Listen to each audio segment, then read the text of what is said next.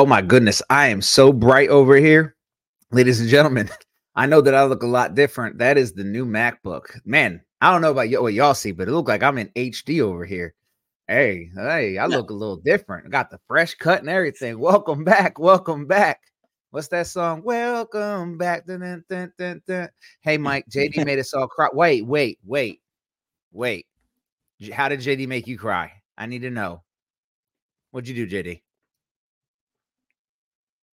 I don't know. He does not know what it is that he's done. So it sounds like you might be having a midlife crisis or something like that. So good attempt. Good attempt. Welcome back to the show, guys.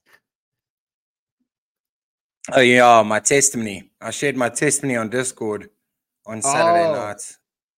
Oh, okay. That makes sense then. Yeah. That makes sense. A lot of people was broken on that one, huh? So I don't know JD's testimony. Neither will you. By the way, if you haven't noticed, we are having a little bit of a delay tonight. It will be fixed soon. It's definitely something that we are aware of and we know about, but just give us the benefit of the doubt when JD is waiting to answer me. It's like when you're watching the news and stuff and it's like, all right, John, and you just wait in a moment. Yeah, that's pretty much what's happening. So the bad news is that my router got destroyed. So yeah, that was fun. So I'm using a very slow router at the moment. So thank you for bearing with us while we speak like a couple of slow children. Yeah, it's understandable. So I'll try my best to like kind of predict when he's coming in. People be like, Mike, why do you cut off JD? It's because we're on a delay and I be trying to time myself and I catch it wrong. I haven't learned JD that well yet. I mean, I feel like I got him down pretty well when I see an end coming, but I'm still working on it. So sometimes I'm like, oh, he's about to throw me the alley-oop right here. And then I jump in and no, he wasn't finna throw an alley-oop in those moments. So I'm working on it. It's something I'm working on. But tonight's episode, they're dying, by the way, at your pronunciation of router. They are making fun of you because of your accent, and I feel like that's a little unfair. It's not his fault. He sounds Australian. Router. Do you guys say router? It's clearly a router. So my daughter was actually asking today, what do South Africans sound like? And I said, I can answer this one. And I said, it's like British and Australians coming together and they don't eat cookies, they eat biscuits. But yeah, welcome back to the show. If this is your first time joining us, this is how we begin our show. We laugh, we have fun.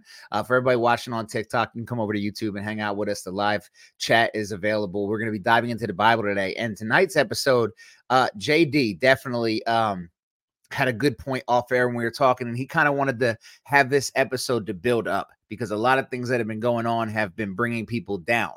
And really, let's be honest, it has been just think about the beginning of this year. Can we just talk about the beginning of this year before we even talk about the faith, JD? We've got Iran just literally bombed Americans, and I don't do that. We're not finna do talks like, end of the world. But I do think that it is very important to note when one of the powers of the world, like Iran, literally kills American soldiers, right? So that's got to make the normal person paying attention to the world with the war in Israel, with the war in Ukraine. On top of that, the earthquakes, the floods, the crazy things going on. On top of that, an outpouring of crazy prophetic people. And look, someone said, wait, what? So some people don't even know about this yet. Iran had a drone attack on American soldiers. America's not responding because we don't want a war with Iran. And, I guess they're playing the whole game of it was an accident. I don't know the details enough. All I know is Iran fired and Americans died. So you want information on that? Like I said, y'all can go dig deeper on that. But what I am pointing out is with all these things, it's been some down weeks. Like even when we try and be up for our podcast, we're talking about subjects like defending the Trinity on basic fundamental information that every Christian should have. I mean, our goal this year was what, JD? The very first episode, we said back to the basics this year. Let's drive home the fundamentals. We shouldn't have to do that. And every time someone has to do that in the Bible, Paul is like not happy, saying like, we got to go back to milk. You should be a teacher now. In fact, the author of Hebrews says, by now you should be teaching, but I have to go back to milk for you, right? So like, it's not good that we are going into the basics. I love that we are. So I don't get me wrong, but it's not a good thing that we're getting back to the basics. What do you think, JD? Has Yeah. this been like one of the most stressful beginning of a year's that you could see happening spiritually? Wow. Like, that's an gross underestimation of what's been happening in the world, and not just the world, but within the body of Christ. Like, we speak and we get to know people personally on this platform. We get to become friends and brothers and sisters in Christ, and then you start hearing of the struggles your brothers and sisters are going through, health wise, financially, um, and having your hands tied, whereby you can't really do much. You can't do anything other than pray. Um, so in a sense of, our faith has been really tested early on this year, and it's it's imperative, like I say, that you reach out to your brothers and sisters and check up on one another, because just in the last few days, the messages I've received, um, and just having conversations with Mike off air, there are close brothers and sisters that are really, really struggling, at the Yeah. moment. Um, so again, I'm just gonna say this. And whoever wants to snip it can snip it. But those who are able to help financially with the ministry fund, um, it's looking bleak at the moment across the board, in terms of Bibles, in terms of being able to reach others. Um, it is bleak at the moment. So if you have got extra, and you've got extra, then we would appreciate the help. Again, I'm not saying Mm-hmm. give 10% of everything you own to the church. That's not what we're saying here. And with Mark's permission, I'm just saying this again. If you are able to help, all of the Cash App, PayPal details are all in Mark's bio. Mm-hmm. And again, this is not JD and Mark's private let's go party fund. There's a lot that goes on behind the scenes that we never mention online, purely because we're not looking for clout. We're not looking for a tap on the back. We're not looking to, hey, well done. That's not what anyone here is looking for. So if you are able to give to the ministry, if you're able to send in Bibles, if you are able to help with tools, ministering tools, whatever, Mm-hmm. books, whatever you are able to help with. This is a plea from my side. Just looking at the world that we are facing right now. We have got a lot of people that reach out and need assistance, and it's heartbreaking when you can't help, knowing that we've got such a vast community that are all brothers and sisters in Christ. So again, I'm not trying to manipulate you or tell you this is how much you have to give in order to be blessed by God. But if you are in a position where you can help someone that is less fortunate, then we would really, really appreciate it. That's Amen. the only thing. Absolutely. Yeah. So, I mean, I will tell you this. Then we can kind of make this like a little TCM, not just an encouragement and rejoicing episode, but just sharing some information about what's going on with the ministry. Because a lot of you are every day, not every day, every week listeners. You're here twice a week. So to what JD was saying, I will be announcing some stuff coming up soon. I plan on trying to host some type of incredible giveaway that also brings money in, because right now I have two major requests. And when this is how I categorize them in my head. Major requests means like medical, homelessness, like these severe, like we need it now. So I have two of those. And then I have one in my head of that is a necessity for the podcast. As far as our internet goes, JD's already made that aware. We've got some issues on his side of things. And then I've got a couple sub things. And right now the ministry fund has about $2,000. And that might sound like a lot to younger people, but my old heads in here that just heard what we have on the wish list and what we have to spend. You get it? And honestly, when this ministry becomes a nonprofit this year, which it will, a lot of the people that you've seen in Discord are going to be on the board. I'm sure that they're aware of this. If they haven't put two and two together, that you've played such a part that you will be on the board, which means you'll be in charge. Like I won't be. Once this becomes a nonprofit, I will literally lose all the power of it. The board will be in charge. But yeah, right now it's just me doing it also, which slows us down. So just letting you know what JD's basically saying is there are a lot of people that have some serious needs.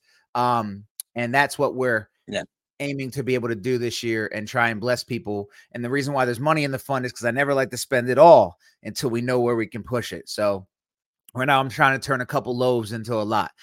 So we just need to ask the Lord so you could pray.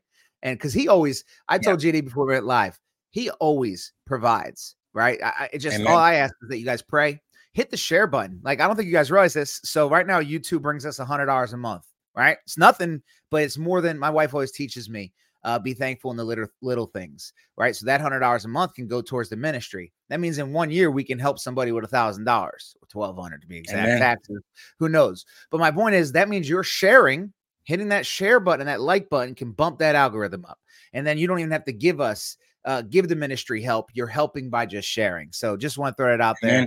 But yeah, so I will keep you guys updated when those times come, when we get up there, because it's coming up in the next couple of weeks of who we need to help and that information. But GD, when you were talking, I feel like the Lord put it on my heart. I'm gonna use a cliche term. The Lord put it on my heart. I think a great thing to read tonight, and hear me out. Hebrews 11 and 12. And here's why.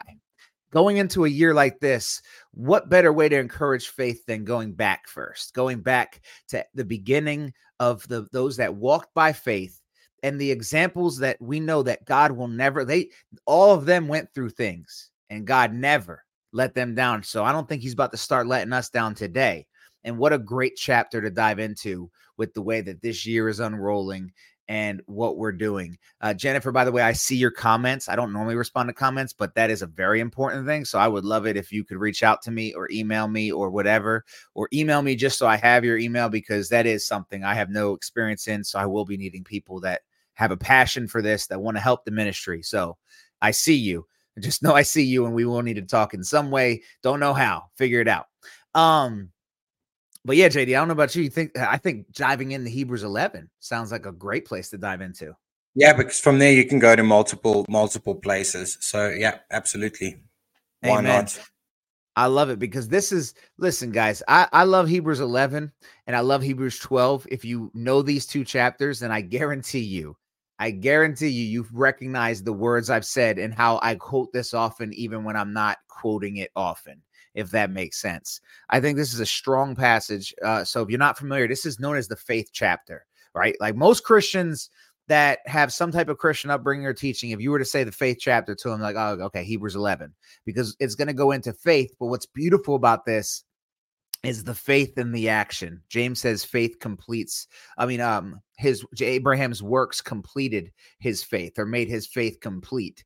And we see a lot of that here in Hebrews chapter 11. Amen. You want me to start it off, or you want it? Yeah. Go for it, bro.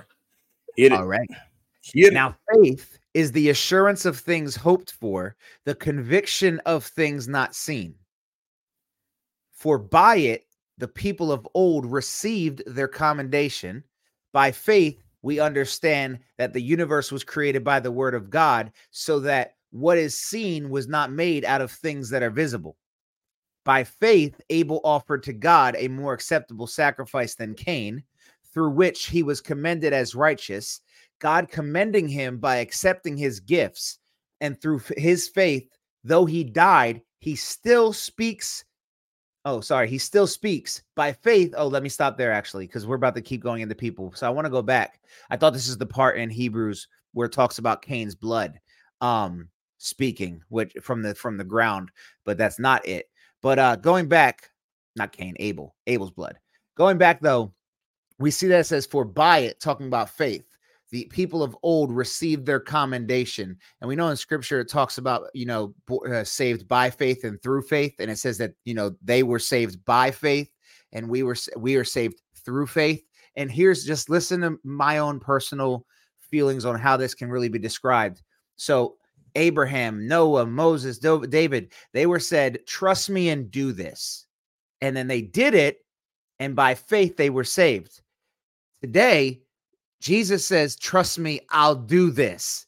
And he does it. So through faith, I'm saved because he does the action. Noah had to build the ark. So his faith led him to building the ark. Moses had to go stand in front of Pharaoh. He had to go do these things. His faith had to drive that. By faith, they were saved because they went out and they followed him by faith. Through faith, we are saved because it's not by our actions following our faith, but rather our belief in Christ following our faith. So that's just my opinion in that little, some people see that by faith, through faith, and they're like, what does that mean? Why is it by and through? I don't know if you've ever come across that, JD. I love verse 3. By faith, we understand that the universe was created by the word of God. So again, when it comes to these, and this is just a quick sidetrack, and obviously the apologetic side of me always kicks in when we read Hebrews.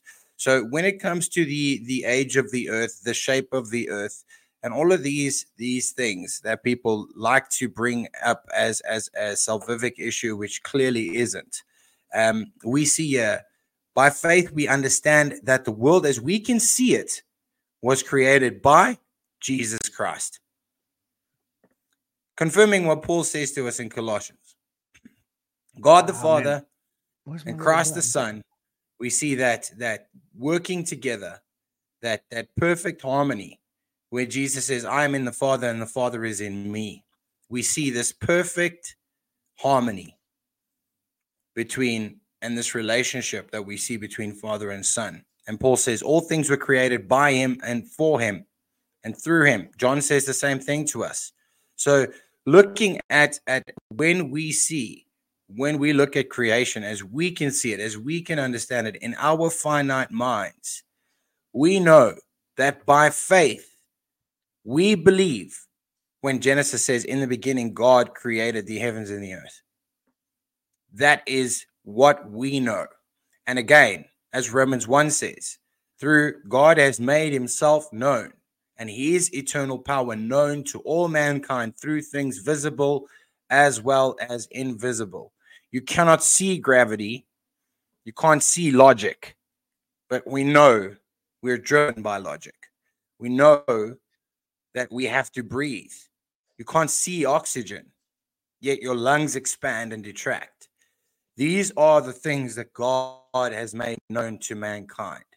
So just a beautiful way to be reminded that everything we see in the physical was created by the God of heaven, not some spontaneous matter colliding with no matter and nothing.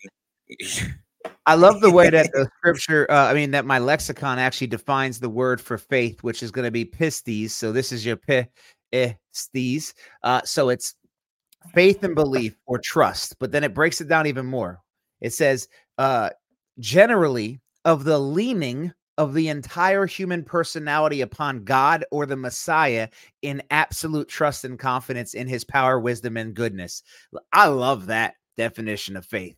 Like, if you want to ask me what I mean by faith saves, the leaning of the entire human personality upon God or the Messiah, which is kind of synonymous there, in absolute trust and confidence in his power, wisdom, and goodness.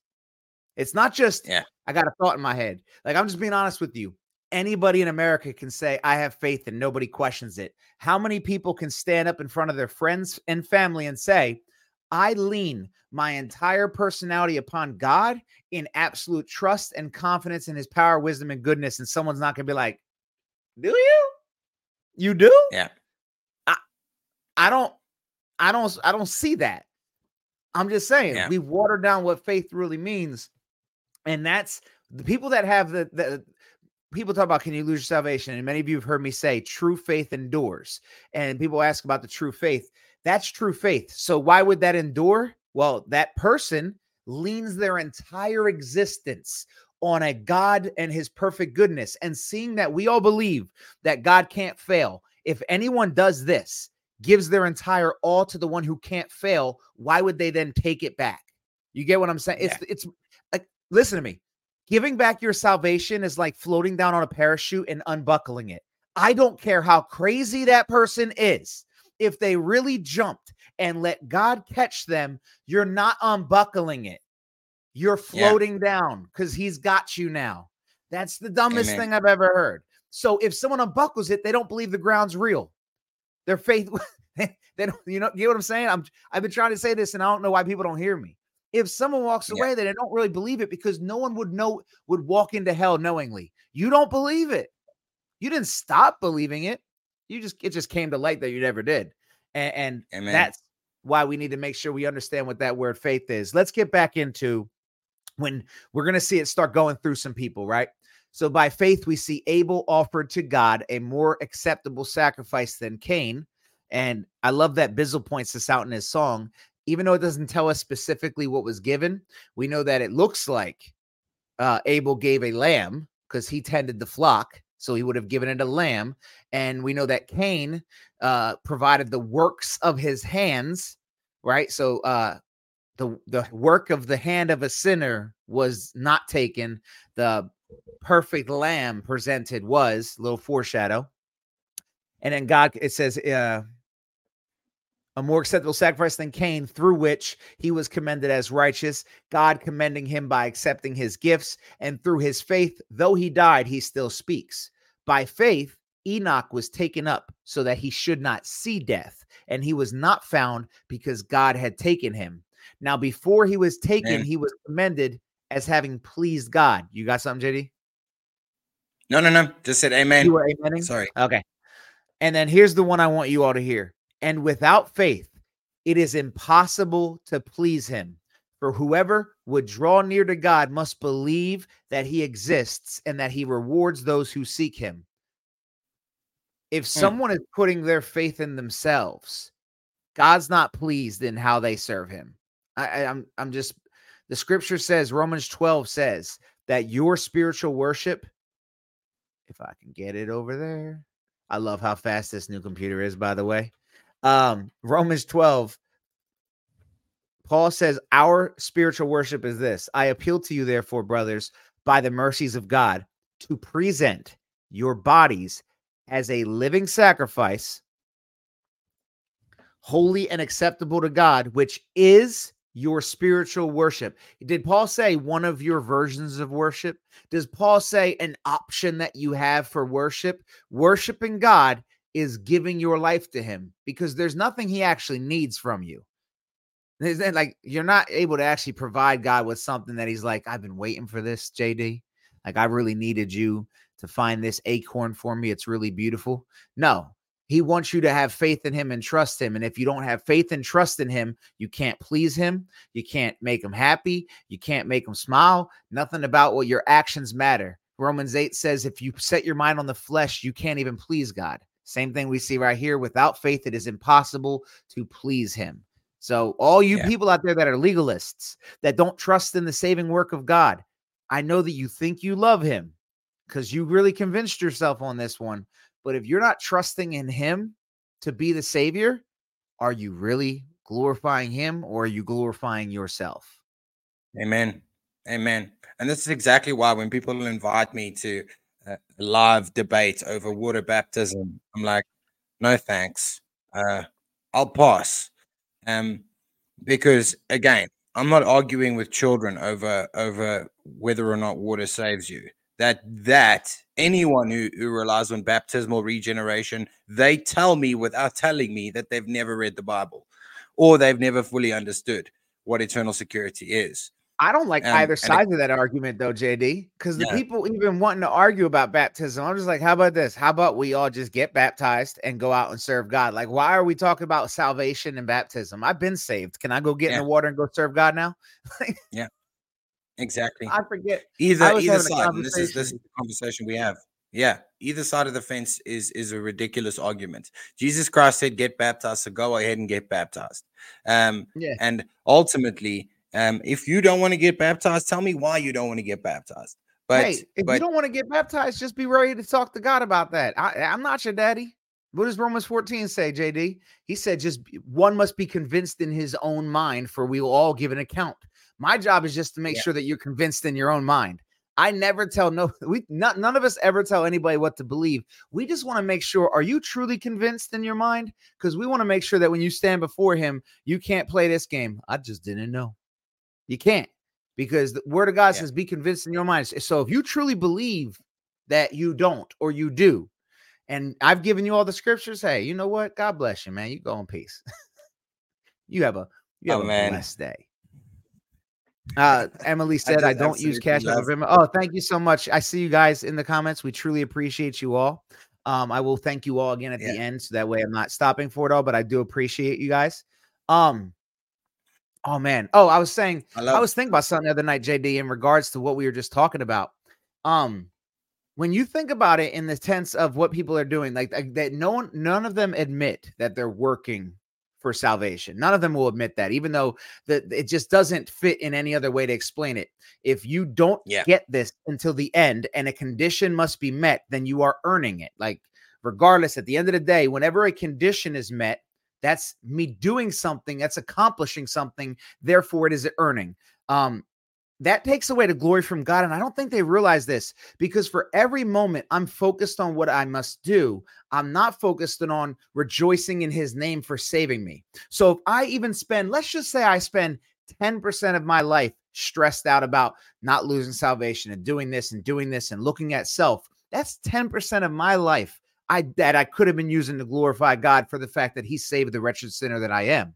And I never read in scripture at the wedding feast where a single person is triumphant other than Jesus. But if I have to reach the end, then I'm triumphant. Then there's some glory for me. I did something that guy didn't do. Oh, he fell away. I didn't. Like, no matter what they want to say, if the difference between Christian A and Christian B at the gates of heaven is Christian B worked harder, then you have a work-based salvation. The only reason someone should not get into the gates of heaven is they don't know Jesus. And if they go in, they know Jesus.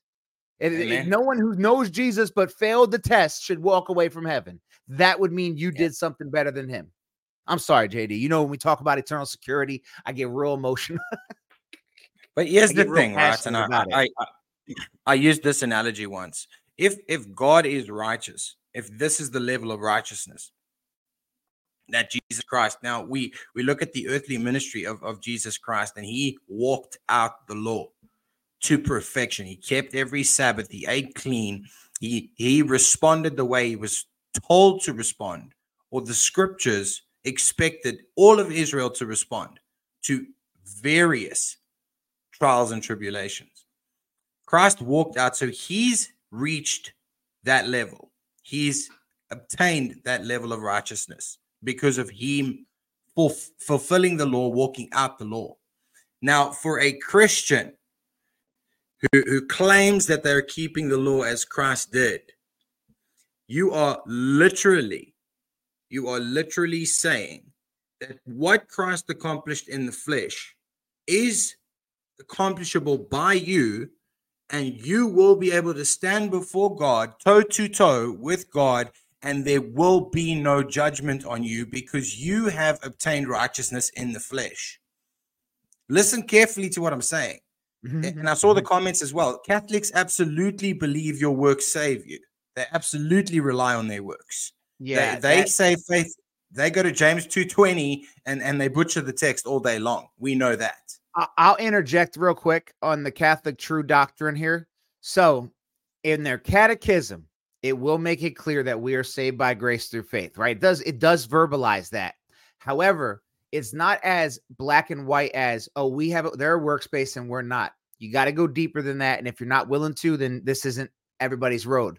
So the difference is in how we define grace and how grace is earned. So the salvation is a free gift. Grace becomes something you earn, and then you have these things called signal graces and different ways of receiving plenary graces, and indulgences is more grace. So the difference is they can still say they believe in faith. However, we do things that can give us more grace or less grace. And if you run out of grace, you need more grace. So you got to go back and get that free grace. So it's free there. and they can still stand there on that freedom, you have to be able to look at it and say, wait a minute, we're playing a game with words here now, man, because you're working. Yeah. I don't care how much you call it free. It ain't yours to call free because it ain't yours to give. Like, it's free because of how he gives it, not because of how you decided to give it. So I just wanted to interject because I'm a firm believer in let's represent them properly. So I wanted to just lay it out there that the normal Catholic who doesn't know the deepness of their doctrine, which a lot don't, will be like, no, it's not works-based, no, because it's not on the face. So, because Satan's not dumb all the way, by the way, either. Like someone, JD, one of these false prophet people, I'm sorry, side note, said to me the reason why they trust that celestial woman is because she's too deep to be untrue. Like, bro, Muhammad wrote a Quran. Are we really about to legitimize a prophet based on how deep they go? Bro, I will break down prophecies into your atoms if you're going to give me all your money. Man, I prophesy that your atoms will split at a higher rate than any other atom. You're going to grow a third arm in the next 30 years. But you got to sow a seed. And here's the thing, like with all of them as well. And I'm almost, that video will be up after the podcast. I'll be posting my reaction video to a certain prophetess. I should blind react to your reaction. Yeah, man, you can absolutely. But I've been diligent with my reaction, and I'm bringing in a lot of biblical, a lot of Bible verses, a lot of context to the verses, which she's.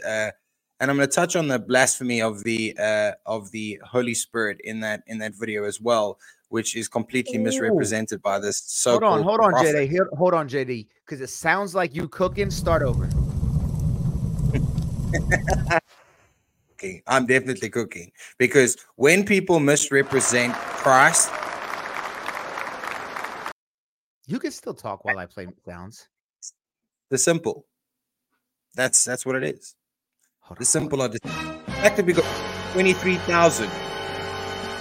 Yeah, 23,000 likes. All jokes aside, I don't want to talk, but yes, that is the saddest part, is how many people are viewing it and liking it. And it just says a lot about Christian. I don't know, man. I tell JD all the time privately that every day I'm seeing more how narrow the path is. And I'll be upfront with y'all. I see more about that we talk about one must be called by God, and God has to really work on the heart. And we have these discussions here where we're willing to talk about what we don't know because it's impossible to know. And the more I am an evangelist and in the streets, the more you see, like, man, the wickedness of man is deep. And it makes you say, man, was that how I was? God had to pull me, because there's no way if I was like that, like, I can't look at them and think I'm smarter than them. I know atheists that are smarter than me. I know atheists that are better men than me. I know atheists that are better fathers than me. I know atheists that are great men according to the worldly things. And even First Corinthians says, like, and even you were not of a reason that God saved you. He saved you because he uses what is weak in the world to show off his strength. So if anything, the Bible says the reason why we are saved is because we are weak, dumb, and stupid and ugly. I'm sorry. Yeah. I'm just being honest there for a moment. Now it doesn't say the ugly part or the stupid. Well, no, it does say the dumb part. It just says it in a nicer way. But all jokes aside, let's stick on topic. We can accidentally jump around. All right. By faith, Noah, being warned by God concerning events as yet unseen, in reverent fear, constructed an ark for the saving of his household. By this, he condemned the world and became an heir of righteousness that comes by faith. By faith, I want to hit the next one, then we'll go back. By faith, Abraham obeyed when he was called to go out to a place that he was to receive as an inheritance. And he went out not knowing where he was going. By faith, he went to live in the land of promise, as in the foreign land, living in tents with Isaac and Jacob, heirs with him of the same promise. For he was looking forward to the city that has foundations, whose designer and builder is God. Let me see if there's anything more. We'll go further down in a moment. Let's stop right there. Noah and Abraham. I love them as examples. I saw someone ask earlier, JD, the faith without works. What does that mean? And I think that we overread this, and I think this is a great place to look. Yeah. James says, I love to go to Galatians. Sorry, I love to go read this passage in line with Galatians chapter 4, because when we see the promise the promise. I mean, even if you go to Romans chapter 1, verses 1 through 5, we see Paul mention the gospel that was promised by the prophets. And we see the sons and heirs, or we see where it is explained to us, where Paul in depth explains to the Galatian church, who are now looking to subject themselves again to laws and ordinances, because now they're trying to do something. Now they're trying to do something to prove that they have faith. Again, your faith isn't something that can be proved by me or Mike. We can't measure your faith. We can't go, oh, that person's got a lot of faith, based on physical things we see. The condition of your heart is the measure of your faith. So this is where we look at those who are openly confessing, I'm battling with certain sins.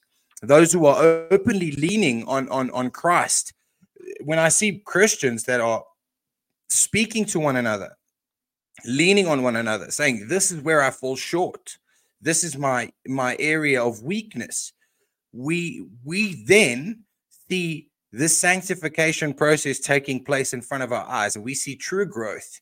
And just speaking for specific sisters in the faith right now, Kiera, Mel, Selena, these three sisters, when they first started speaking, to me a year ago on Discord, versus right now, and the confidence they have in the word of God, is because of diligent study. We know that faith comes from God. Faith is not something we can just go and purchase at the store. I'd like to top up on faith, please. That'll be $2.95 though, if you're looking for it. Yeah, faith is given by God. And again, we go right back to the very first verse. Now, faith is the substance of things hoped for and the evidence of things unseen. So you cannot grow. Your faith cannot grow if your life exemplifies the world or replicates the world. This is why First John, and I mean, we both love First John. This is why we go through First John so diligently. We see the Christian walk there. This is how the Christian ought to walk and talk. He doesn't at any point say, if you don't, your salvation is gone. Nada piñata. No, he says, this is how true Christians behave. True Christians confess their sin. True Christians own the sin. True Christians walk in the light and do not have fellowship with the darkness. Again, the faith that we have, God has given unto every single man a measure of faith. And our faith is grown as we spend time with God and in his word, diligently seeking him. Again, looking at that passage from verse 8. By faith, Abraham obeyed when he was called to go out to a place that he was to receive an inheritance. He had to step. And this is the same thing when we say step. Yeah.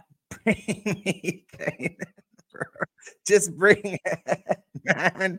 This is the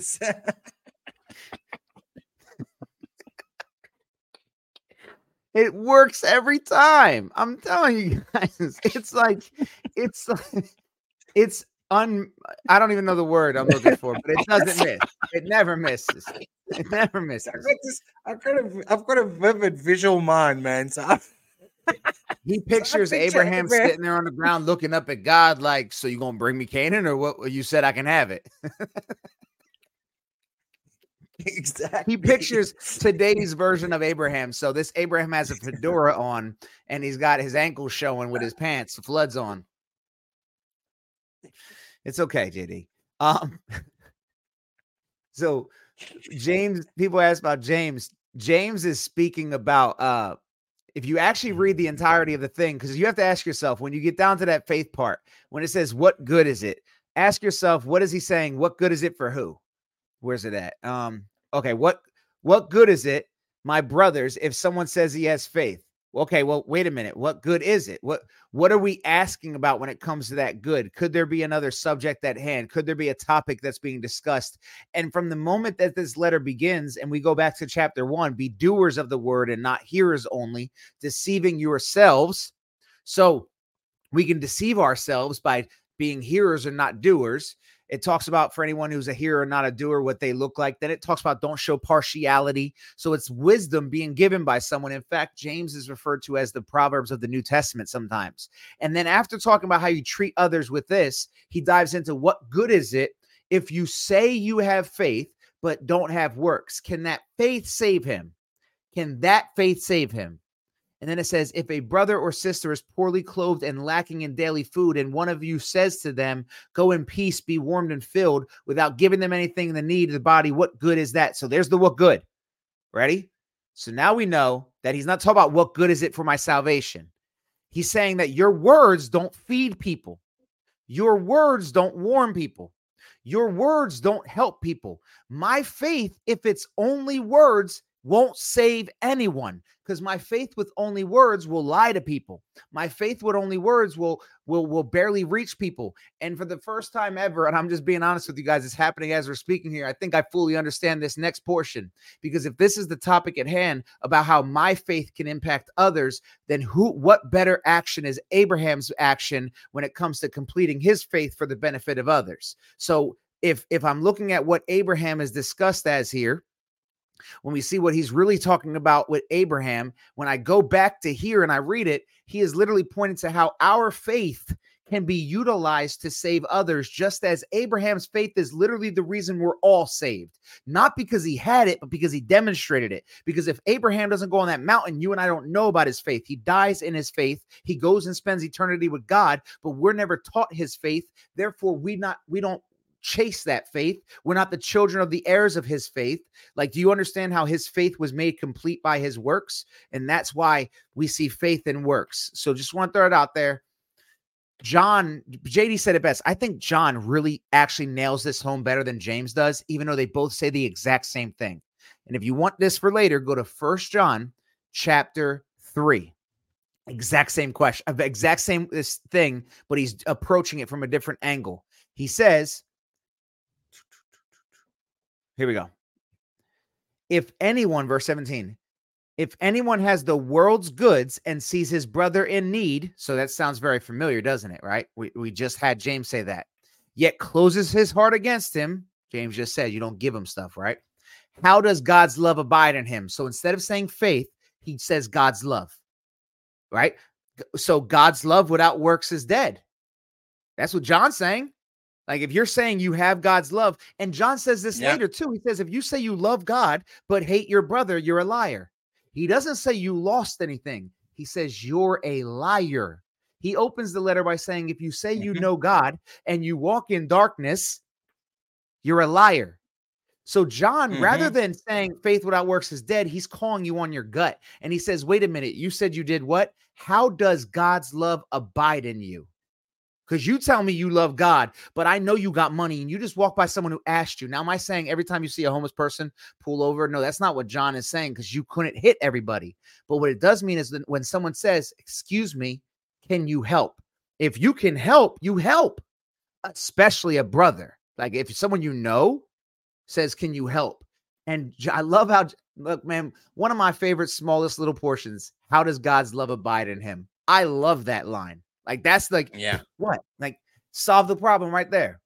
And then he finishes it with the banger. Little children, let us not love in word or talk, but in deed and in truth. And that literally coincides with what JD pointed, because in Galatians, somewhere throughout here, I don't know where exactly, it says faith working through love. It's Galatians 4 or 5. Oh, there it is, 5. For in Christ Jesus, neither circumcision nor uncircumcision counts for anything, but only faith working through love. There you go. There you go, JD. We just solved faith without works. We retire. Yeah. End of the episode. Thanks, guys. Thanks for coming. Peace. That's us. Man. And absolutely spot on. And this is why I say, when we look at the Ephesians 2 chapter and we see Paul make the claim that by grace you are saved through faith, not of yourselves, it is a gift of God, not of works, lest any man should boast. But you are his workmanship, created in Christ for good works, which was predestined by God beforehand. So we see when Paul's saying this, he's dealing with an audience, he's dealing with the church at Ephesus who are saying, What else can we do now that we're saved? And Paul is saying there is nothing else you can do now that you are saved. James's audience is claiming to be saved, yet they're doing nothing. And we can see by Paul's letters, and as we go through Acts chapters 20 through 26, we can see that the Ephesian church had extreme love for one another. They were helping one another. They were feeding one another. Even when Paul says goodbye to them, they all fall on Paul's neck and weep with him. So they're saying, okay, now that we're saved, what else must we do? And Paul is saying there's nothing else you can do. Carry on in the way you are carrying on. You guys are God's children now. You are now a part of the body of Christ, where James is speaking to Jews who have converted to Christianity, believed on the Messiah, but literally watching their neighbors die of hunger, going, well, at least I'm saved. He's like, are you being for real right now? You've got people next now, door. Yeah, like you got people like in your street that are dying, and you've got an abundance. Yet you want to talk about your faith. Your faith is weak. This is why I say when it comes to biblical hermeneutics and exegesis of the text, we have to consider the chronological order. We have to consider the time frame. We have to consider who James is talking to and the audience he's addressing and why he is addressing them. This is why what is his intent of the letter? Like, what is he even trying to accomplish? Exactly. And this is where Mark and I often go with the prophets who love to go to Ephesians chapter 5. They love going there and he gave to them prophets, apostles, teachers, preachers. And we're like, bro, go read chapters 2 and 3 before you get there, because it's broken down very clearly that this was the order of things. Hebrews 1 verse 1 makes it abundantly clear. In latter times, God spoke to the prophets, to the fathers through the prophets, but in these last days, he speaks to his son, Jesus Christ. What does First John tell us? Did you read the beginning? I mean, geez, like, I mean, and then. Nope. Our first freeze of the night. Not bad. Made it 48 minutes before his internet poked us back. Let's see how bad of a propitiation. First John Jesus Christ is. Sorry. Yeah. You're back. Good old internet. But that's what we see. That's what we see. Amen. First John chapter 2, verse 1. We have an advocate in heaven when we sin. Jesus Christ, the propitiation for sins. Come on. I like that Paul even points at this in about faith in 2 Corinthians 13. He doesn't say, people always turn to Paul to try and prove that he says you can lose your salvation. They'll ignore everything he teaches. But then that's a good one. That's a good one. I'm distracted now. I can't stand you Canadians. You don't know timing. Yeah. So Paul never actually talks about anything that would make you think you can lose your salvation. He rather see. I've asked people before, what do you want Paul to say to people to encourage them? Because he's encouraging them. Walk in the faith. Do this. Do that. People take this encouragement and this instruction as if you don't, the punishment is, and nobody ever inputs that punishment. They do.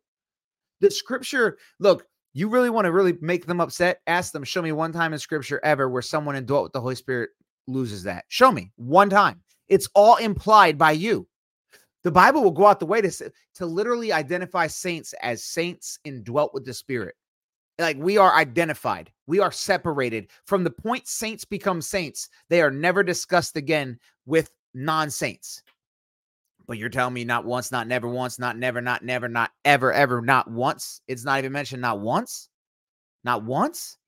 Like, look, examine yourselves to do what? To make sure that you follow the law to the best of your abilities and you always press share and don't scroll on or else you hate Jesus. No, that's right. It says examine yourselves to see whether you are in the faith. Test yourselves. Or do you not realize this about yourselves, that Jesus Christ is in you, unless indeed you fail to meet the test? Stop. Listen to what that just said. If Christ is in you, you're saved. Don't you know that? You can test yourself because Christ be in you. Test yourself. He won't fail unless Indeed, you fail to meet the test, and Christ not be in you. Is that the problem? Christ not be in you? And this is the truth of it. I wish, of course, JD's dying over there, so he can't hear this part, but here's the real truth of it. Do you want to know why we should never be focused on preventing a Christian from losing his salvation? I don't know how to word that, but you know what they focus on. I'll tell you why. Because if we properly believe what the Bible says, the truth is, once they got the Holy Spirit, he'll take care of it all. Our only goal should be get people to the Holy Spirit, which means preach the gospel. So if you either believe the gospel and you're good, or you need the gospel, regardless what you present yourself as, you either need the gospel or you've got the gospel. Man-made categories aside, whether you're called a Christian or not, I don't care. Throw it out the window, take a dump on it. You either believe the gospel or you don't believe the gospel. And if you don't believe the gospel, you need the gospel. If you believe the gospel, you got the Spirit, you're good. And when I say you're good, it's not like leave them to the wolves. But what I'm saying is so many Christians throw away sanctification that it's so upsetting. Like the Bible doesn't teach this idea of, okay, baby in the womb, then the baby gets born again, born again in the Spirit. And then you pick up the baby and you drop it. Nobody does that. That's not how that works. That baby's got to, walk his way up. So I get that. The baby has to grow, but he's a newborn creature. He can't lose that. You can't be unborn, again, born, and then, JD, how many times have you been born again? Yeah, that's exactly the question I asked to people who have tried to debate me on eternal security in the past. How many times can you be born? Number one. So if you can only be born once, you cannot enter back in again to your mother's womb. You cannot be born again more than once either. It's a once-off. He probably would. I mean, Jesus Christ makes this so clear to Nicodemus, and this is, again, let's understand the passage. Jesus is not talking to Nicodemus about water baptism at all. So he's talking about the water birth. He's talking about your first birth into this world. He's not talking about baptism. A lot of people like to say John 3, Jesus is talking about baptism. No, he's not at all. No. So someone asked in the question. How about no? Someone said, and this is unrelated to what we're talking about, but the passage I went to supports what we're talking about. Someone said that they've heard a Catholic told them that Jude 124 supports Mary being sinless. I have no idea why they would ever think that, but I'm glad we went here because it says, now to him who is able to keep you from stumbling and to present you blameless before the presence of his glory with great joy, to our only God, our Savior, through Jesus Christ, our Lord, be glory, majesty, dominion, and authority before all time, and now and forever. Amen. No, That's not saying, you know what? I'll give them this. If Catholics want to say that this is what they need to see to say that Mary is sinless, then that means we're all sinless because whatever this is applies to all of us. So if they want to say that Mary is sinless in the sense that she has the Spirit of God in her and therefore sin is not counted against her, then I would actually agree because I'm sinless in that aspect. And so is JD. And so is every believer because our sin is only in our flesh. It's not in our spirit anymore. However, this is what that means. You see, he can present me blameless because it's his Spirit in me. He walks in me. He cleanses me. Just like when the woman who was unclean touched Jesus, she became clean because he's so clean that dirtiness becomes clean when it comes in contact with him. So this is also defense of eternal security, which I'm sure JD can break this down a million ways from Tuesday.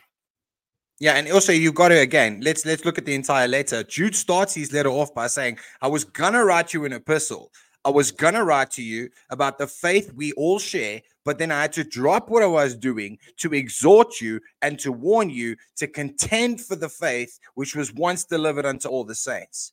Look at the greeting here. Jude, a servant of Jesus Christ, brother of James. Who's the brother of James? Half brothers of Christ. These two grew up with Jesus. To those who are called beloved in God the Father and kept for Jesus Christ. Wow, there's a shocker right there. Jude believes in the Trinity. Who would have thunk it? May mercy, peace, and love be multiplied to you. And then he goes on to talk about judgment on the false teachers. Beloved, although I was very eager to write to you about our common salvation. What is our common salvation? How we believed that Christ Jesus died for our sins, was buried, and rose again on the third day. I found it necessary to write to you, appealing to you to contend for the faith that was once for all delivered to the saints. For certain people have crept in unnoticed, who long ago were designated for this condemnation. ungodly people who pervert the grace of our God to sensuality and deny our only master and Lord Jesus Christ. So Amen. we see these churches all over the place. I love that you asked to go to the top of this, JD, because it's funny because with me dealing with the people over the false prophet stuff, which I'll be honest with you guys, you all know me, so you know I actually don't enjoy this. I would rather teach. Like, I have so much more fun teaching. People think I enjoy this. No, but I can't not do what God puts on my heart. Regardless, though, I always get the, why do you have to do it publicly? Why do you have to even do it? Just leave them alone and pray for them. Jude literally says, I was finna write about the gospel, but I can't. So if anyone dares to tell you that pointing to protecting the flock is less important than the gospel, let me teach you something. The gospel saves. Yes, people being misled affects the gospel reaching more people. So therefore, protecting people is equal. It's up there. The flock especially, right? Like, I don't know if you realize this, but Jude is literally making it so clear right here. Like, this is what I must contend for, because I must protect people that are denying our Lord and Savior Jesus Christ. And that might not be what everybody's called for. And we might need to do that episode one day, JD. The roles of men and women in the church beyond the preach. Everybody always asks about preaching. I don't care.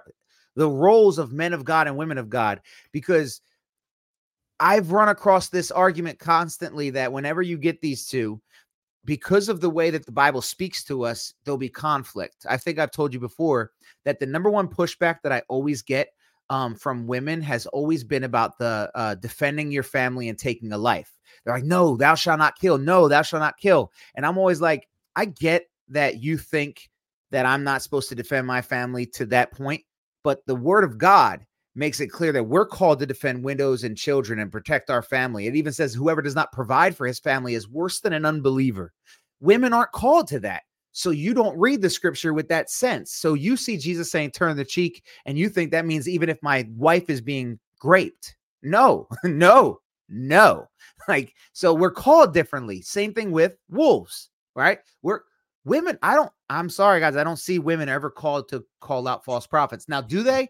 Obviously, we know that they do. I mean, even Priscilla wasn't calling out a false prophet, but her and her husband corrected Apollos, her and her husband, right? But she was out there active and working. But again, if we're not going to we need to do that episode. I'm confident that that's one that we need to go ahead and put in the bank. Yeah. Agreed. Where were we at? Okay, let's go back. Because there's some parts of Hebrews I definitely want to hit. We were reading this already, and I love this part right here. It says that by faith he went to live in the land of promise as in the foreign land, living in tents with Isaac and Jacob, heirs with him of the same promise, for he was looking forward to the city that has foundations, whose designer and builder is God. Well, Paul in 1 Corinthians 3 says that we are his fellow workers. We are God's building. In Hebrews chapter 2, it says that Jesus is the one in charge of building God's house, which is us. Ephesians chapter 2 says the saints are the house of God. And in John chapter 8, Jesus says that Abraham looked forward to my day and rejoiced to see it. So when I see that Abraham was looking forward to the city that has foundation, whose designer and builder is God, I believe that this is exactly what Jesus was referencing, right? And then it says, by faith, Sarah herself received power to conceive, even when she was past the age, since she considered him faithful who had promised. Therefore, from one man, and him as good as dead, were born descendants, as many as the stars of heaven, and as many as the innumerable grains of sand on the seashore. These all died in faith, not having received the things promised, but having seen them and greeted them from afar, and having acknowledged that they were strangers and exiles on earth. Oh my goodness, there's so much meat there, but I wanted to. All right, we got to stop there. I love right here that they did not receive the things promised, but they have seen and greeted them from afar, right? These prophetic word, they knew what was coming. And people have asked, how were people saved in the Old Testament? And JD and I have talked about it. I heard JD mention it on this episode, the everlasting gospel that was preached all the way back to Abraham. It's always been about the promise of God. And even though they didn't receive it, they knew it was coming, and they considered themselves strangers to the world. What does that mean? They believe that they belong to God. They were not of this world. and therefore they kind of separate themselves from it. So I'm going to give JD a second to see if he's going to say anything. Amen, bro. Absolutely. Spot on. I got to check with the delay. I don't want to start reading and then you be like, and yeah, and then, for people who speak thus, make it clear that they are seeking a homeland. If they had been thinking of that land from which they had gone out, they would have had opportunity to return. But as it is, they desire a better country, that is a heavenly one. Therefore, God is not ashamed to be called their God, for he has prepared for them a city. By faith, Abraham, when he was tested, offered up Isaac, and he who had received the promise was in the act of offering up his only son. So this is really what I wanted to get to. Was Isaac Abraham's only son? Just would love to know what everybody's opinion on that is. I can't. We didn't gassed up momentum to think he's funny, and now he's pulling everything out. He said, "Man, Abraham was so smart. He knew a lot." That was a dad joke. Go ahead and It just took go. me a second to get that. He knew a lot. So yeah, the answers are now coming in. No, obviously Isaac wasn't his only son. So what is this author writing? Well, wait a minute. This word right here. What is that word? Hold on. So in your Bible, depending on your Bible, it might actually say that it's Abraham's only begotten son. So if that word begotten means what we think it means, and this can't work. Well, that word monogenes, which in this form is monogene, is the same word we see here. So Jesus and Isaac are known as the only begotten sons of someone, the only begotten, the unique, the monogenes, meaning that despite the fact that Abraham had another child, that child was a child of disobedience. It wasn't meant to be there, and it's not his child as far as the rightful seed. Likewise, Jesus being referred to as the only monogenes isn't because he's born. People look at this begotten and they say begotten, see, born. They no, that's not what it's saying. Actually, it's identifying that Jesus is a unique son of God. Now, why is this important? The problem is a lot of people don't realize this because a lot of Christians today don't study the Old Testament. In the Old Testament, being a son of God is not a new term. Now, not everybody is a son of God, but the sons of God, the B'nai Elohim, are actual divine beings. So if Jesus just shows up and John writes down he's a son of God, well, then he's just another one of these divine beings. And we know that Jesus is not just some divine being. There has to be a distinction between who is Jesus versus the sons of God in the Old Testament. Well, the Bible goes out of its way to make it clear that he is the only unique son of God, meaning he's not born of God. He is God. He is the only one like him. There is none like him. There is no other. He is not like any other son of God. So this is why that word is really drawing a very uniqueness. Even when we open up the Greek lexicon, if you're watching on YouTube, you get to watch this. Let's go ahead and click on that word only and take a look at the Greek lexicon of children only born. And then only, that's it. It just says it's of children only born, which is a dash in the middle, meaning your only child. And then that word only. So seeing that we know that that's not how it's being used, we know that this is meaning an only in another way. Abraham, the only seed, and for God, his only true heir, which is Christ in the flesh. And let me see if there's any other uses in the text. John 1:14, that same word is also the word that we see saying, the only son as well. So it says, and the word became flesh and dwelt among us, and we have seen his glory as of the only son from the Father, full of grace and truth. So there's another use of that word monogene. And then we see it.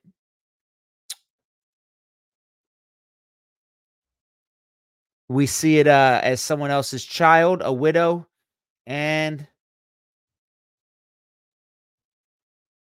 yeah, only child. So that's about it. Is JD back yet? I'm trying to kill time before he gets back. So there we go. Just wanted to go ahead and I know that was unrelated to what we were talking about tonight, but I think it's an interesting thing to point out because you might get people that ask you about why is that word begotten there. And I don't like the fact that they use the word begotten originally because it does sound like being born of the like being born. But that, again, when we see that that's the same word being used for Isaac, I believe that's a strong understanding that it's not referencing his status as being created or born of, but rather the promised child, promised seed, promised one. Let's continue. Through Isaac shall your offspring be named. He considered that God was able even to raise him from the dead, from which, figuratively speaking, he did receive him back. By faith, Isaac invoked future blessings on Jacob and Esau. By faith, Jacob, when dying, blessed each one of the sons of Joseph, bowing in worship over the head of his staff. By faith, Joseph, at the end of his life, made mention of the exodus of the Israelites and gave direction concerning his bones. By faith, Moses, when he was born, was hidden for 3 months by his parents because they saw that the child was beautiful and they were not afraid of the king's edict. By faith, Moses, when he was grown up, refused to be called the son of Pharaoh's daughter, choosing rather to be mistreated with the people of God than to enjoy the fleeting pleasures of sin. He considered the reproach of Christ greater wealth than the treasures of Egypt. Notice how it says here that Moses considered the reproach of Christ greater wealth than the treasures of Egypt. His eyes were centered on Christ in the Old Testament. Why? Because Christ is God. For he was looking to the reward. The reward. What is that reward? So 1 Corinthians 3 tells us that this isn't salvation. Why do I know that? Because 1 Corinthians 3 actually separates rewards from salvation. And we can see that here. When it talks about how everybody's works will be tested in the fire, it then says this: if the work that anyone has done has built on the foundation, that's the foundation of Christ, survives, he will receive a reward. Then it says, if anyone's work is burned up, he will suffer loss, though he himself will be saved. So clearly, rewards are not the same as being saved, because if he's not getting a reward, but he's still getting saved, then there's a difference here. Now, I point that out because a lot of times we see Paul telling us to run the race for these rewards, and it talks about Moses looking to these rewards, because as Christians, we do serve God, and we serve a God who rewards his children, right? So, yes, I'm not sitting here saying that we do anything to earn salvation. However, as children, you don't do things that want to make your parents proud and make them happy and make them want to bless you, right? So we all want rewards from our Father. That doesn't mean we're trying to earn salvation. Samantha asked, what is the suffering of loss? So there's going to be some discussions on that, but I truly believe, when we're looking here, we're seeing a God that's testing people in their lives. So for example, have we not realized that everyone who claims to be a Christian, but then ends up building upon that foundation with bad things, it always comes to light? No one's saying that they're not saved, but they allowed sin to creep in. I'm going to use an example that might hurt some people because it's a rough one. Ravi Zacharias. I don't know if he was unsaved or not. I know that his work as a Christian was amazing, and I loved it. And then I found out about what he was doing at the end of his life, and I'm like, that is disgusting. I can't say that he was unsaved. But what I can say is no matter what, God is not happy about that. And everything comes to light. People die. People get punished. God punishes his children, which we're going to talk about in Hebrews 12. We could suffer loss. I've seen people that built upon the foundation of Christ with sticks and stones, and then their lives fall apart because God loves you and he's going to bring you back. And he warns you that when you build upon sand, that foundation will crash. Now, granted, luckily, the foundation of Christ, nobody can remove. Look what it says right here. For no one can lay a foundation other than that which is laid, which is Jesus Christ. And then it goes on saying, now, if anyone builds on the foundation, and it continues talking about these things, that's going to be tested. So how we build upon our foundation with Christ. For example, let's say I started a church, but then my church didn't really follow in line with what Christ wanted, and I wasn't setting a good example for Christianity. We preached the gospel, but we weren't setting an example. Maybe some bad, shady things happened. I'm not doing proper management as a shepherd. And even though, again, we're preaching the gospel, we're giving a bad name to Christianity. You don't think God gonna punish me? Like, I'm just being honest. Do you think God's okay with, even though we're preaching the gospel, if my assistant pastor was cheating on his wife and my church lady that I should have been watching was stealing some money, and, we got violation codes for health code? We're preaching the gospel though, right? So I could build upon that foundation by walking in ways I shouldn't be walking in some shadows, and God will punish us. And that's what I believe we see here as far as suffering loss, though he himself will be saved. Okay. Hey, welcome back, JD. JD, you want to take over in Hebrews 11? Because I think this is where it's going to start getting into a lot more fun stuff. But by faith, he left Egypt. That's where I'm at. Oh, JD left. JD disappeared. He's not even in the waiting room. Okay, so if JD comes back, he comes back. If not, we'll continue moving. So let's roll. So by faith, he left Egypt. And I love that in this, we see by faith, they did. By faith, they did. And I don't think you guys realize this because we act like faith is somehow absent of our decisions, but everything we do because of our faith. And I don't just mean Christianity. Ready? Everything an atheist does, they do based on faith. They don't want to admit that, but the truth is, faith just means trust and confidence. And I don't know about you, but every decision we make every day is based on our trust and our confidence. I get in my car because I trust it will start.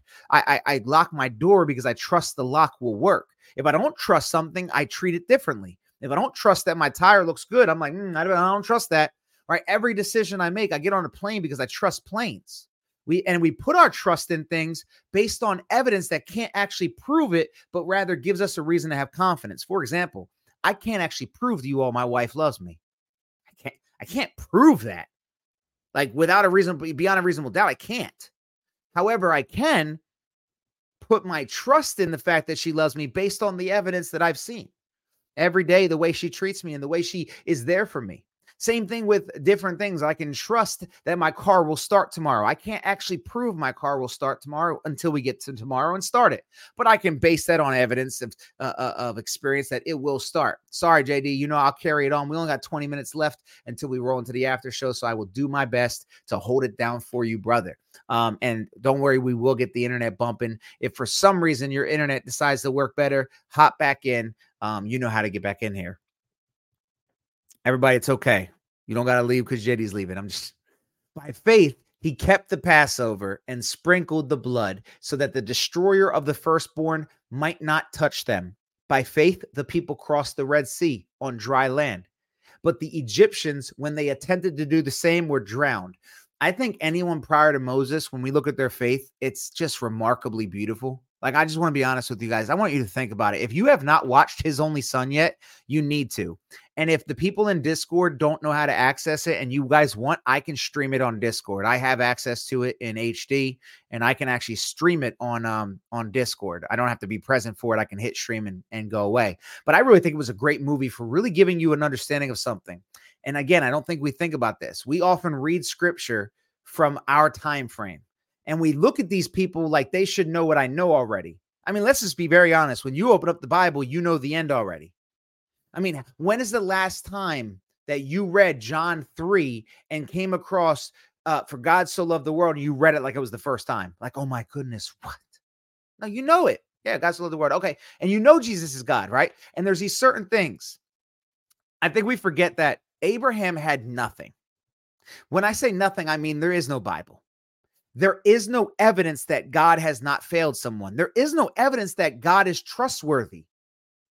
In fact, his understanding of gods are non-trustworthy gods.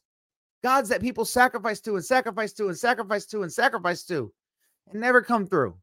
That's his experience. I know I made a joke video with my little animation, but it legit was just, Abram, I got something for you.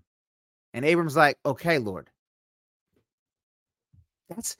We don't even, listen to me. You Christians, me Christian too, we struggle trusting God when we have this. Hebrews 11. Look, we don't have a lot of time, so let's just go to the fast part and let me show you why we suck. Actually, let's just jump to it. Therefore, since we are surrounded by so great a cloud of witnesses, stop there. Sadly, it bothers me that a lot of people misinterpret this because they try to use this to prove saints can hear you from heaven, the Catholics. They'll say, look, see, we have a cloud of witnesses. Look at me. A witness in the Bible is not someone watching you. Witnessing in the Bible is testimony. That is why the commandment is don't bear false witness, because witness is testimony. We don't have a cloud of people watching us. That would literally make no sense. We literally just got all this testimony of who these people were and how God lived through it. I mean, followed it through with his promises. And then it's going to say like, and therefore they're watching us. No, it's about God. We have a cloud of witnesses, meaning we have all these testimonies saying, hey, I doubted too, but then God came through. Hey, I doubted and God came through. Hey, I failed and God came through. Hey, I was nothing and God came through. I lived in nothing and God came through. We have testimony, biblically and outside the Bible. And yet today we still have people whose faith goes through some struggles. Abraham had none of that. All he had was this: Abram,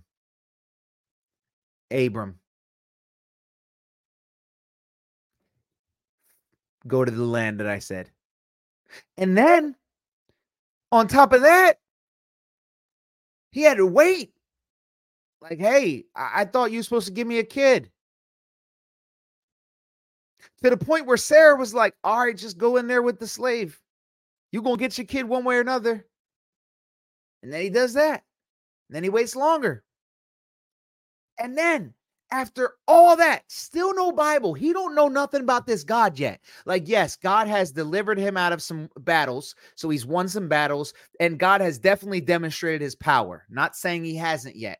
However, Abraham still doesn't really know God that well yet.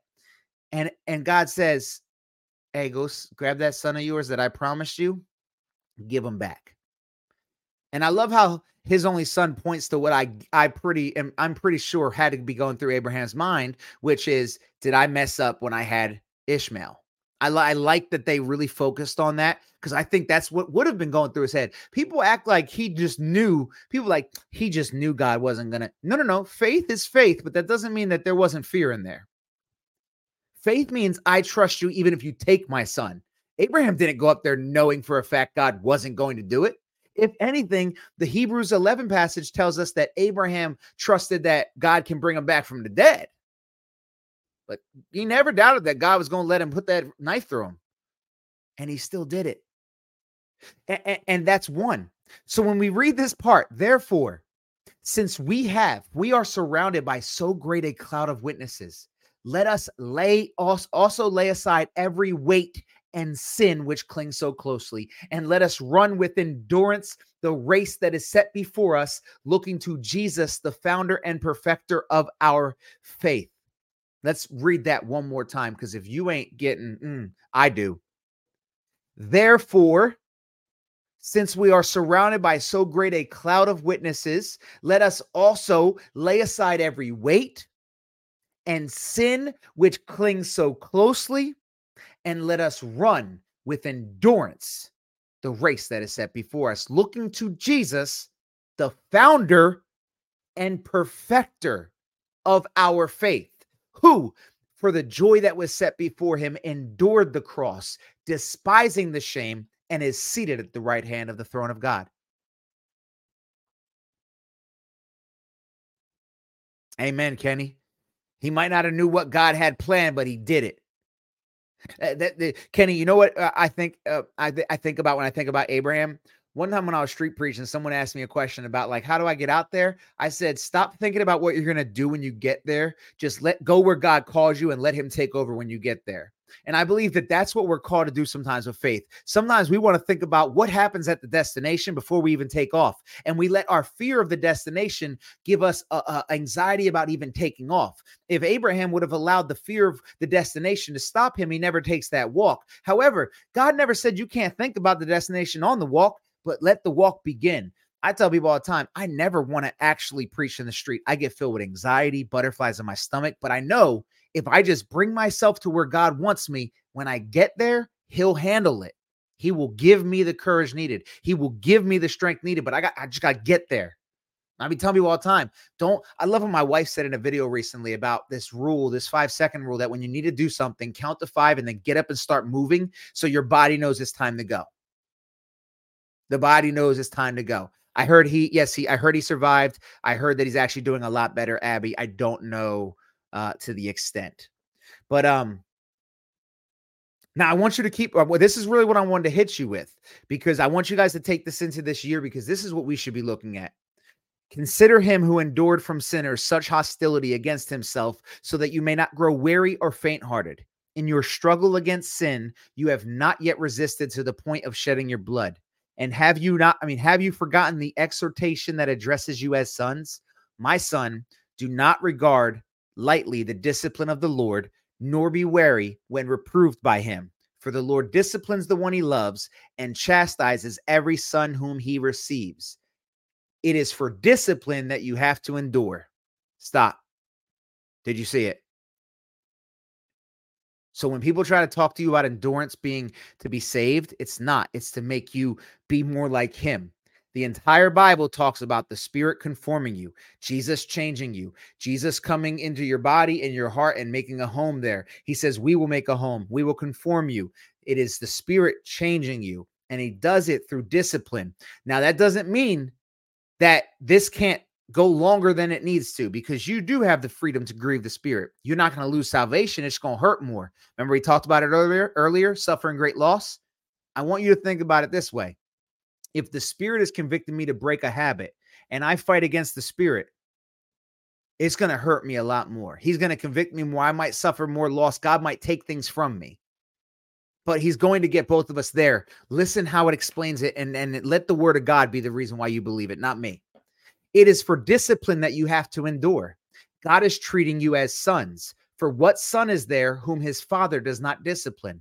If you are left without discipline in which all have participated, then you are illegitimate children and not sons. Besides this, we have had earthly fathers who disciplined us, and we respected them. Shall we not much more be subject to the Father of spirits and live? For they disciplined us for a short time as it seemed best to them. But he disciplines us for our good, that we may share in his holiness. Stop, because the rest is going to get a lot heavier. He does it. Why? For our good, that we may share his holiness. So the first thing we see here is our fathers disciplined us for their own reasons, and we respected them. God is doing it for your good and to let you share in his holiness. Respect his discipline. And then it talks about if he didn't discipline you, he didn't love you. If you don't get disciplined, you're an illegitimate child. Lord, discipline me. Over here, don't forget about me. I'll snitch on myself. Lord, I lied the other day and I took a candy. Whoop me. Discipline me. But listen what it says. For they disciplined us for a short time as it seemed best to them, but he disciplines us for our good, that we may share his holiness. For the moment, all discipline seems painful rather than pleasant, but later it yields the peaceful fruit of righteousness to those who have been trained by it. Go back to the beginning real quick.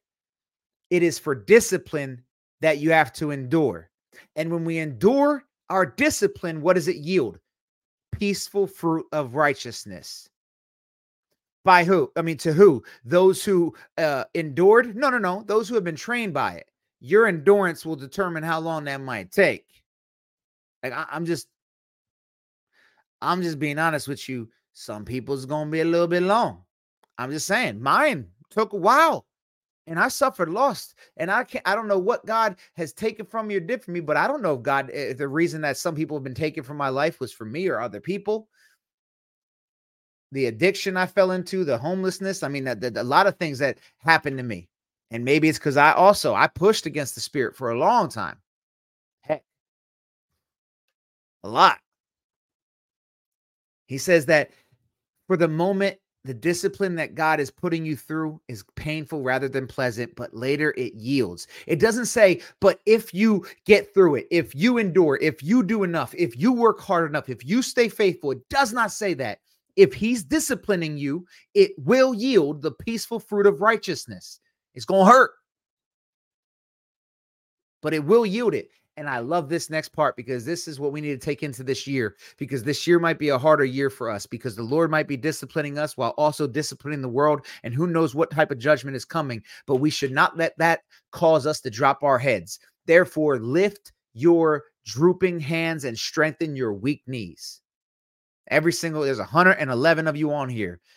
Let the word of God speak. Therefore, lift your drooping hands and strengthen your weak knees and make straight paths for your feet. Why? So that what is lame may not be put out of joint, but rather be healed. You heard that? You heard that? so that what is lame may not be put out of joint, but rather be healed. Then he says, strive for peace with everyone and for holiness, without which no one will see the Lord. See to it that no one fails to obtain the grace of God, that no root of bitterness springs up and causes trouble, and by it many become defiled. If you allow your head being down, if your bitterness of God to cause your walk to be different, that will prevent the grace of God from reaching someone. Would you not agree? Like, be honest. Go back to the last time you ran across somebody that you were able to bless or pour into or just pray for or just be there for. Was there not an opportunity in that day where you might not have been there if you would have allowed bitterness based on your own consequences? I've had situations where my head is down, where I walk out this door upset. And because I'm walking out this door upset, my head is down and I'm going to where I'm just focused on, man, I don't care. No, I don't got $1. Leave me alone. No, I don't got time. No, I'm not holding the door for nobody. Ain't never happened to y'all. I know it has for me. That's one person the grace of God might not reach because I allowed this root of bitterness to spring up and cause trouble. And that root of bitterness in me has now defiled others around me. Instead of planting seeds, I'm planting weeds which suck up all the nourishment. Do not let what God is doing to you to make you better make you worse. That's why I be telling y'all, man, I'm not worried about tomorrow or yesterday. Just serve God today. Oh, we got 3 minutes left. Good way to close it out. Let me bring it up here. I made my video the other day talking about this. We need to really, I hate that we have to talk about it. I feel like Jude on this aspect. I wish that we didn't have to talk about salvation. I really don't. I wish we could talk about the gospel and how to get others salvation. I wish we didn't have to talk about our own salvation because that's focused on me. That's a lot of talking about us. That's not talking about them. It's not talking about people that need the word of God, but rather it's, how do I make sure I'm saved? Tell me, is there any difference between my head down for bitterness or my head down for fear? Is there any difference between my head down for bitterness or my head down from stress? Is there any difference between bitterness head down or head down from exhaustion? So if the fear of losing my salvation can lead to exhaustion, stress, anxiety, depression, and head down in all of those, how is that any different than this one?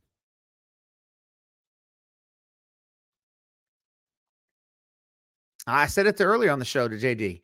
I really believe it. Like, I just can't see how that doesn't change the gospel. Because to me, the fact that I can't do anything is even more reason for me to rejoice in his name.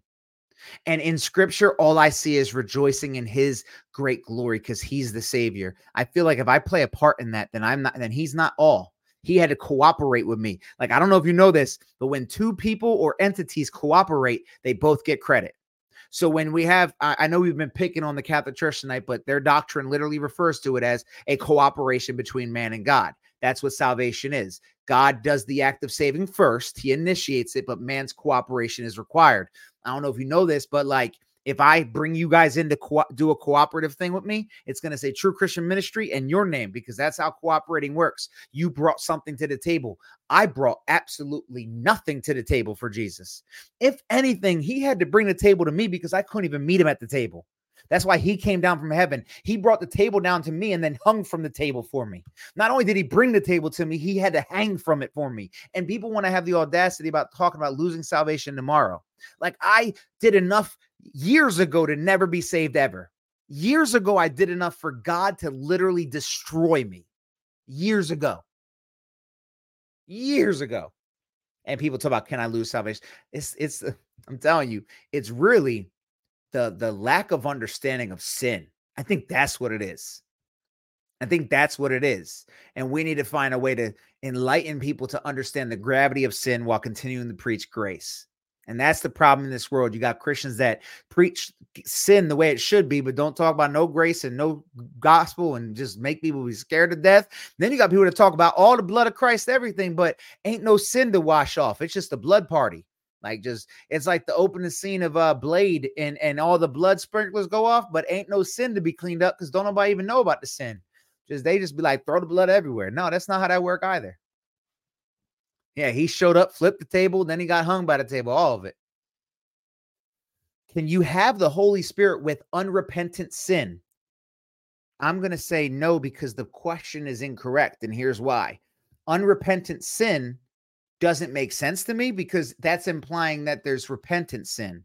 I don't believe that there's repentant sin, because I don't look at the word repentant as that I've asked for forgiveness. So it sounds like what you mean is sin on your heart that you're not ashamed to, or that you haven't asked for forgiveness on. But the truth is, repentance isn't that. We work out our repentance. We live it out. If we take a look real quick, momentum, let's go to Acts 26, because that's where I know how to find it the quickest. That's the main reason I go here. But I think this is a great spot. It says that they should repent and turn to God, performing deeds in keeping with their repentance. If we go to Mark chapter 1, right? If we go to Mark 1, we see that I didn't spell Mark 1 properly. If we go to Mark 1, what am I spelling? I must be typing in with Canadian language. It's my fault, guys. If we go to Mark 1 and we scroll down, we should see him saying it, because John says it in every single gospel. Where's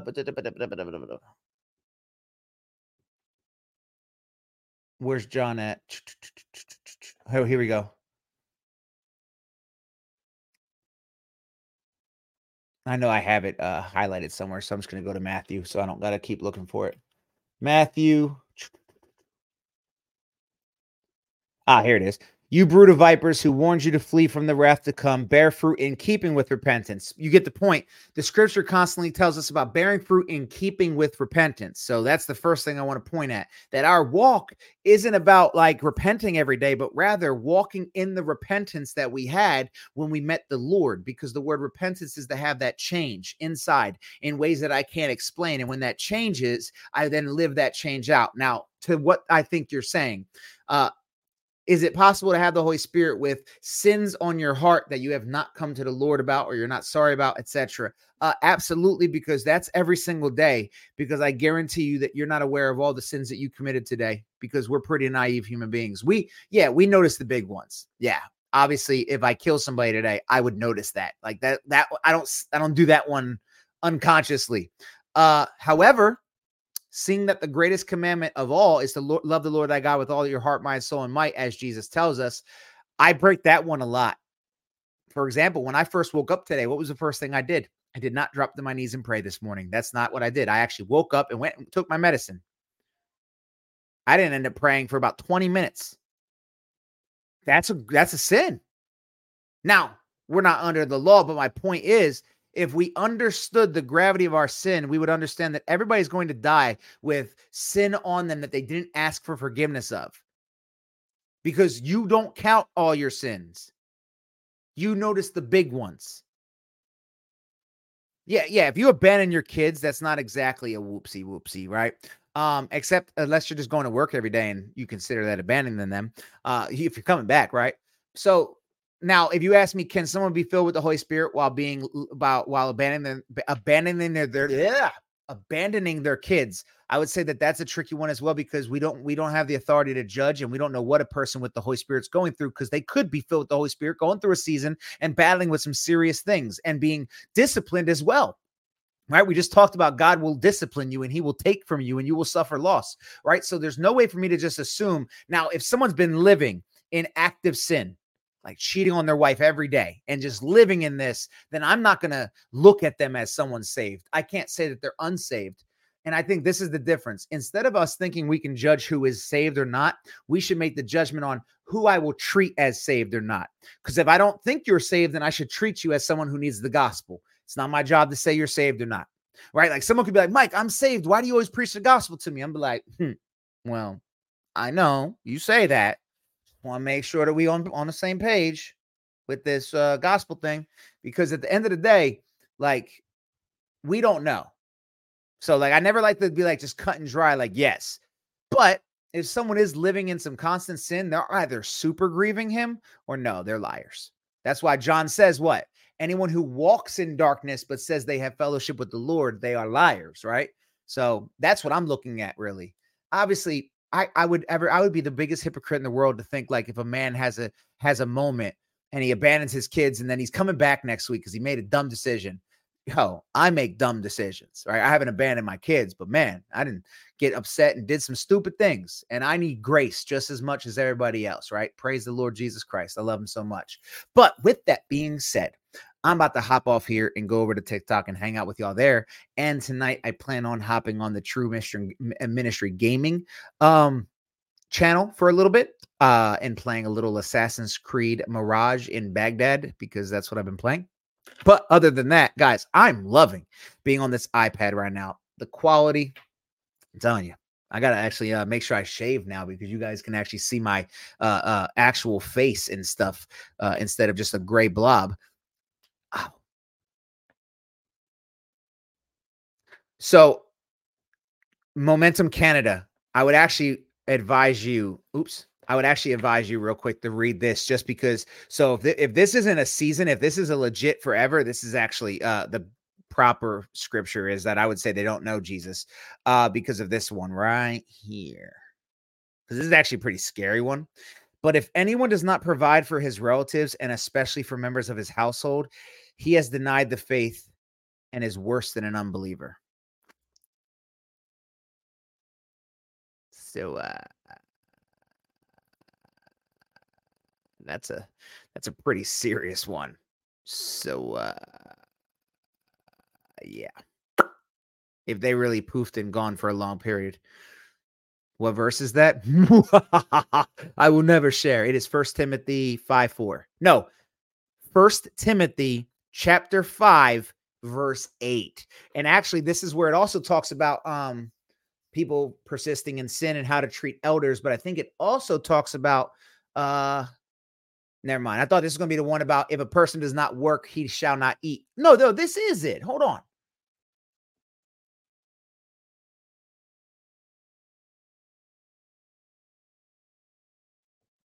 I could have swore it was there. I know it's in there somewhere, but I love the verse that also says, for the one who will not work, let him not eat.